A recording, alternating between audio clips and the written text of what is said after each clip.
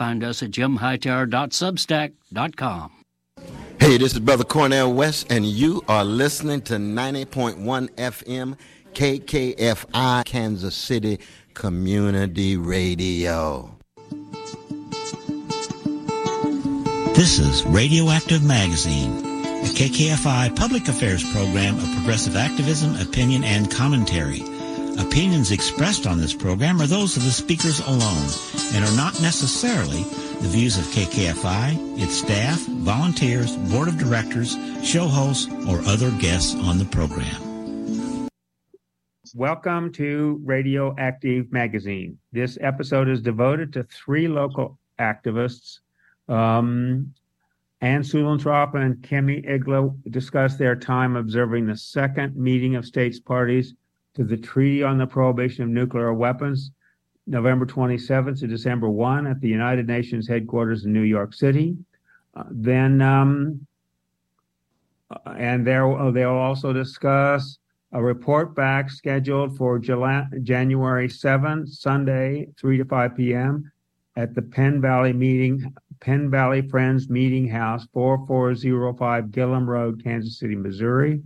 After that, Margot Patterson will discuss a candlelight vigil for children killed in the current Israel-Hamas war, held last Thursday, December 14.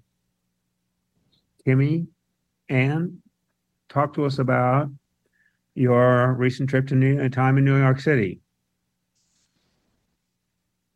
I'm very grateful to Physicians for Social Responsibility for getting me clearance to enter the UN and participate in the second meeting of states parties. It was a fascinating experience, and to see the Treaty on Prohibition of Nuclear Weapons being put into action was really inspiring as well.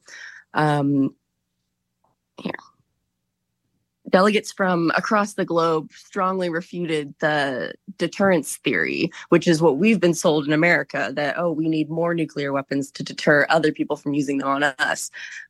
This is genuinely a flawed theory, and that's been proven by research. And the fact that there's 69 states parties across the world all signing on to this, and we only have 9 nuclear armed states left, America being one of them. It shows that we really are falling behind on committing to the future and dedicating our resources toward human need and climate healing, climate research. Wait, I'm gonna I don't know if that made sense. Hold on. That was fantastic. Yeah, America needs to be funding human need and climate research, not the proliferation of nuclear weapons. Each of these states parties also called for more research to be funded to provide even more definitive proof of nuclear weapons global devastation. This is what we learned from research during the Cold War, and present-day research is confirming what has been known for the last 8 decades. However, military interests continue to poke holes and write off scientific evidence, as is typical. However, it was still really inspiring to see other countries dedicating their resources to learning more about how we can inform and educate our community on the risks of nuclear annihilation and the devastation that nuclear weapons can cause. My last point would be it's incredibly inspiring to see so many young people from around the world calling for nuclear disarmament. It shows that this really is an unstoppable global movement backed by facts and lived experience from survivors of multi-generational nuclear violence. Like, these are kids who have witnessed nuclear trauma in their parents and their grandparents, who are coming to the UN to speak about this experience and to ask those in power to dedicate themselves to nuclear disarmament around the world. And it was a really powerful movement to see. So these are Japanese kids, Japanese young people, as well as young people from places like the Congo, where they provided uranium mining. Am I correct about that? There were young people from Japan. There were also young people from Kazakhstan, which has 18,000 square miles uninhabitable, the size of New Jersey, uninhabitable due to nuclear contamination. So that's something that's still happening today, is people living with radioactivity in their backyards. But Yeah, and then there will also, only be another few million years before it's safe for humans, right?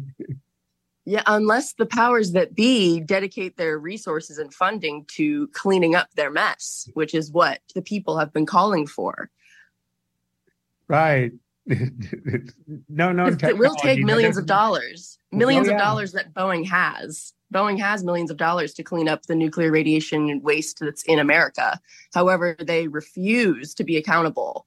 And there's people actively fighting against Boeing and NASA for the mess they've left behind within miles of residential communities.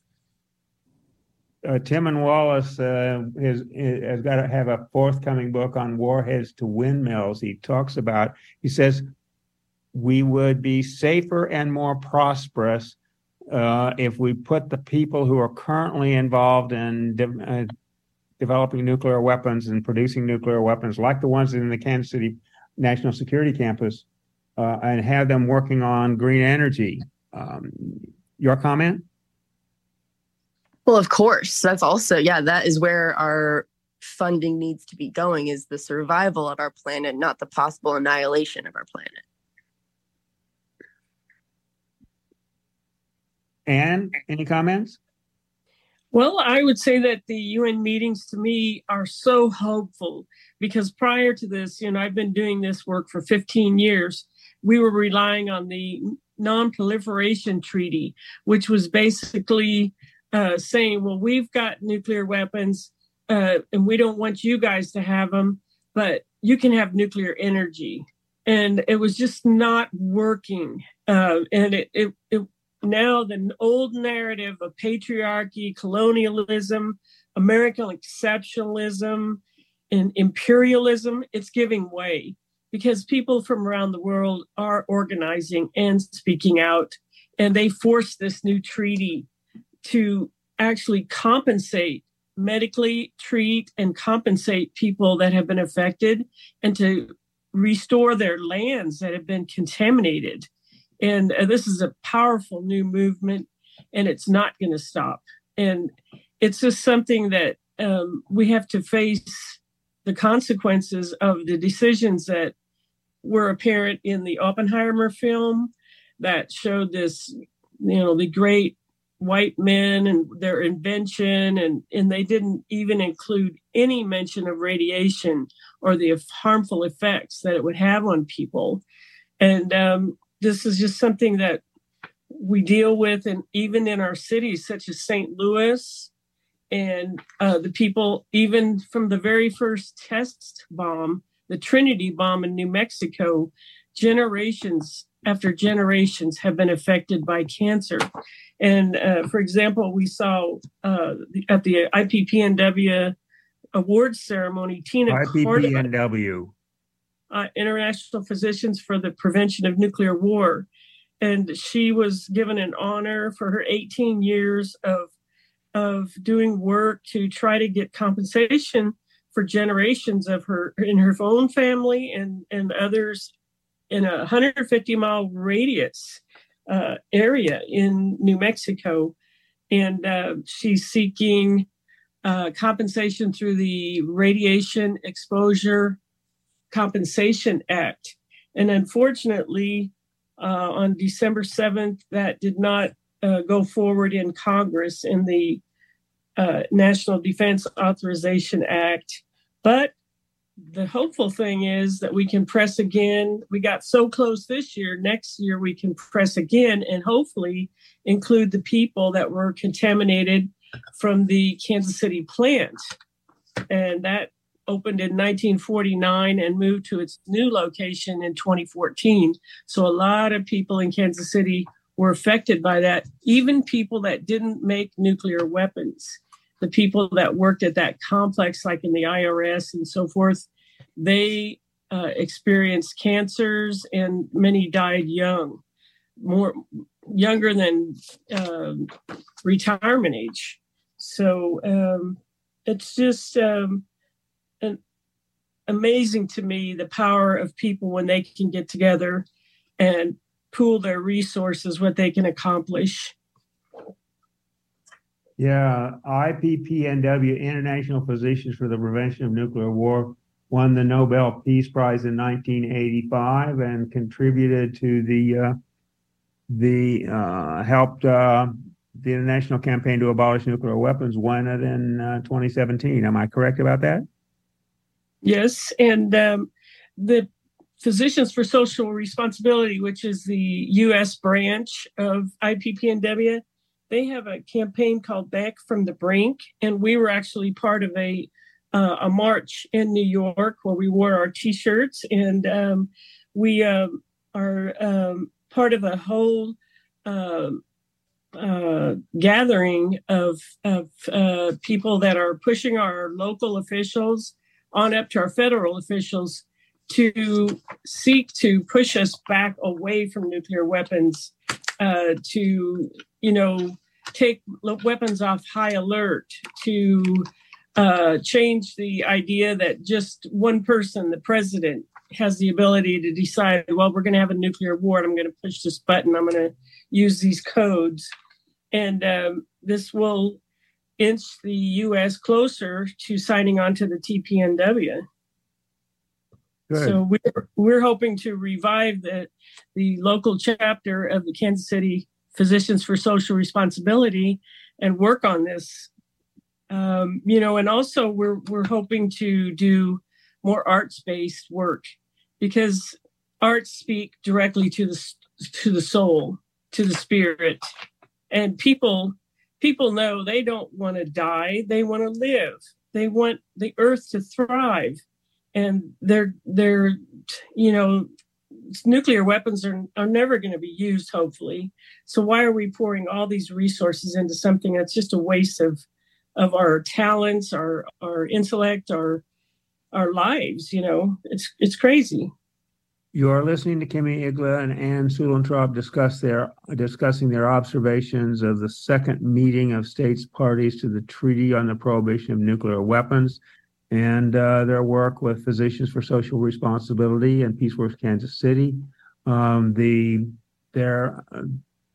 That second meeting of states parties. Let me back up. Let me start over.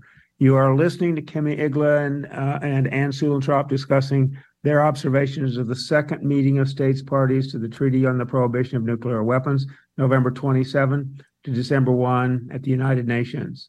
Margot Patterson will join us shortly to discuss a candlelight vigil for the children killed in the current Israel-Hamas war held last Thursday, December 14. So, Kimmy, talk to us more about, you have an event talk to us more about poetry and art space. Yes, so a huge point brought up at the second meeting of states parties was the use of art as a means to mobilize people, to educate people and inspire people to act. Art is an igniter of sorts. So I'm really excited that the Fountain City Poets Slam team, our local slam poetry team, has agreed to learn more and educate themselves to further educate our community. They're going to be writing some powerful anti-nuclear poems, group pieces and individual pieces, and I'm really excited to unveil what we create and what shows come forth from this project. I also wanted to share, there were a lot of the folks on the SLAM team are also involved in ceasefire organizing. There were multiple remarks made at the UN calling for ceasefire in Gaza to stop the genocide against Palestinians perpetrated by Israeli occupation. There were multiple calls for ceasefire at this meeting, especially considering that Israel has threatened nuclear annihilation against Palestine. And this would not just mean the annihilation of a whole group of people that do not deserve it. It would also be devastating to our environment. That is what we need to get the public to understand. It's not, we could be hoarding these weapons for the rest of our lives. It won't actually prevent nuclear war. And even if they were to be used, it would be devastating for our environment as a whole. And so more research that we can get done and the more we can help people understand the risks of nuclear use, I think the more we can inspire people to act and call on their representatives to make Kansas City a nuclear weapons free zone. Like New York City through their organizing, were able to establish New York City as a nuclear weapons-free zone. And I believe that's possible for Kansas City, too. I also wanted to share a quote by the Minister of Science and Innovation from the Democratic Republic of the Congo, Dr. Gilbert Kabanda Kahenga. He is quoted here as saying, "The Treaty on the Prohibition of Nuclear Weapons, TPNW, it's not just a legally binding instrument. It's a tool of informing the community of nuclear risk to spur the international community to avoid these weapons. Science and technology should be utilized to improve living standards and medical advancements, not nuclear weapons. No one is safe until everyone is safe. Collective safety and security require us to ban nuclear weapons and to make an unswerving commitment to the treaty." I found that quote to be very inspiring. And the local poetry scene is excited to mobilize people to learn more about nuclear weapons, as all this information by our Department of Energy and our government forces here in America have made it impossible to fully understand or learn more about the nuclear risks in our own city being built right under our noses. And I don't think it's right for our tax dollars to be essentially stolen to proliferate a weapon that's supposedly never to be used. So I'm excited to get the poetry community galvanized for this cause. And if it is used, so there's an international team of scientists, climatologists, experts in food production, economists who simulated a number of different nuclear war scenarios, and including one with the U.S. between the U.S. and Russia. And there's a video produced by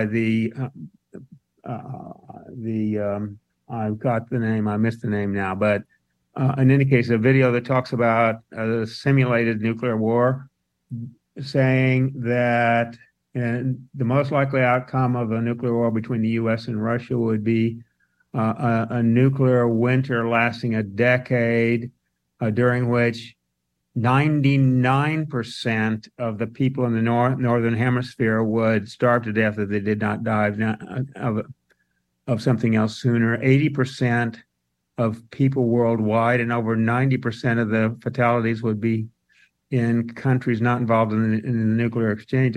It should also be said that the radiation from tests done in New Mexico during the Oppenheimer's era, the radiation from those tests spread to 46 cities within the first 10 days. And there are statistics that show that the rate of stillbirths in New Mexico the year after Oppenheimer's inventions, the rate of stillbirths was 56% higher than the rest of the country. So This happened right under the community's nose. And the same thing could happen anywhere on the planet, and especially in America, where they are hell-bent on keeping nuclear information from the public. Right. Speaking of that, the Kansas City plant is doubling. They plan to double next year and increase the number of workers to 9,000, which was the number during the Cold War. And we are going to have a retreat in April on tax weekend to plan people's resistance to this, because they are supposed to be having hearings where the public can testify about this doubling, basically starting a new arms race right here in Kansas City. And they have kept these under the cover, secret, and this is a violation of the NEPA laws, the National Environmental Protection Agency law, that the public is supposed to be able to voice their opposition to this. And we will do that. We will make sure that we do. Right. So my assessment is that the major media responds to the people who control most of the money for the media, and I think they could make an issue of this if they chose, and they don't choose to, because evidently the people who control the money for the media think they benefit from this new destabilizing international arms race. Well, they always use the argument that, it's so important to have these jobs and this economic boom to our community. But these jobs are hazardous jobs. They're not healthy jobs. And That's pretty pathetic. If that the only choice you have to make a decent living is to make nuclear weapons. Exactly. We need people with those skills working on renewable energy. We don't need them threatening the extinction of civilization. Least of all, the deaths of 99% of people in the northern hemisphere. And the fact is that nuclear weapons and radioactivity negatively affect women and children far worse than men. And this is something that Oppenheimer movie did not mention, of course. So it's a gender issue as well.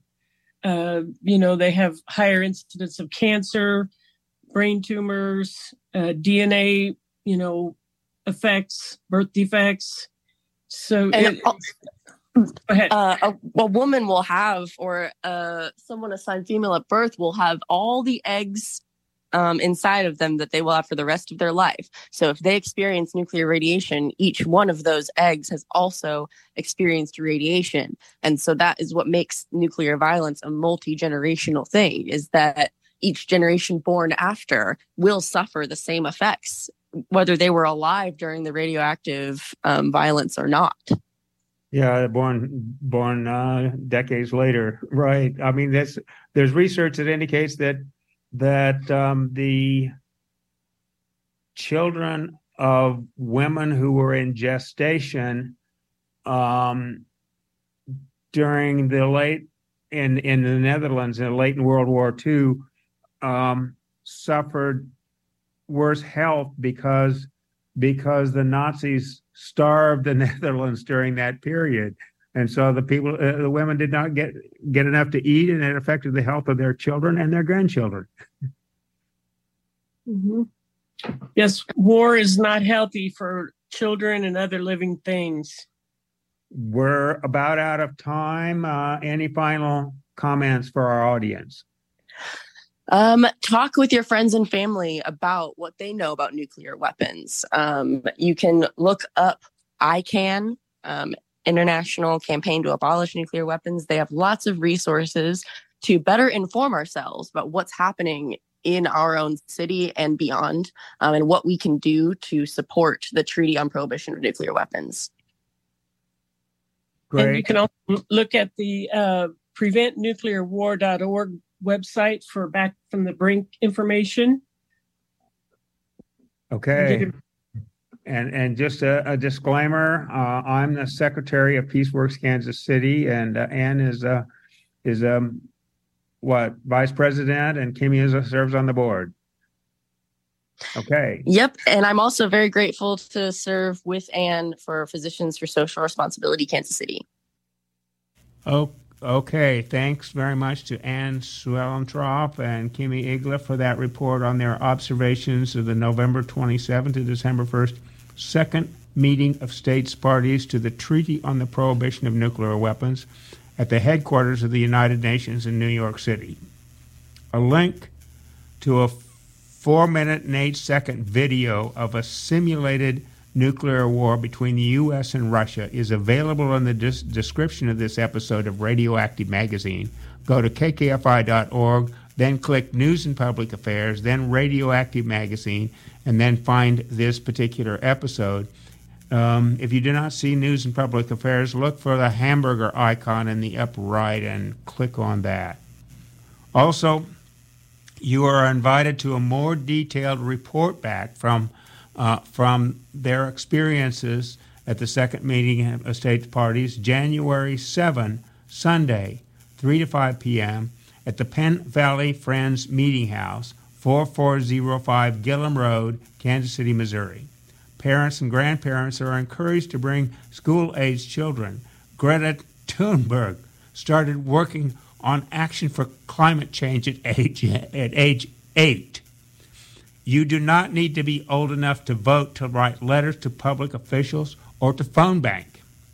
Next, Margot Patterson is here to tell us about a candlelight vigil asking for peace in the Holy Land, with white flags to honor the children killed in the Israel-Hamas war. This vigil was last Thursday, December 14. Margot? Unmute, Margot.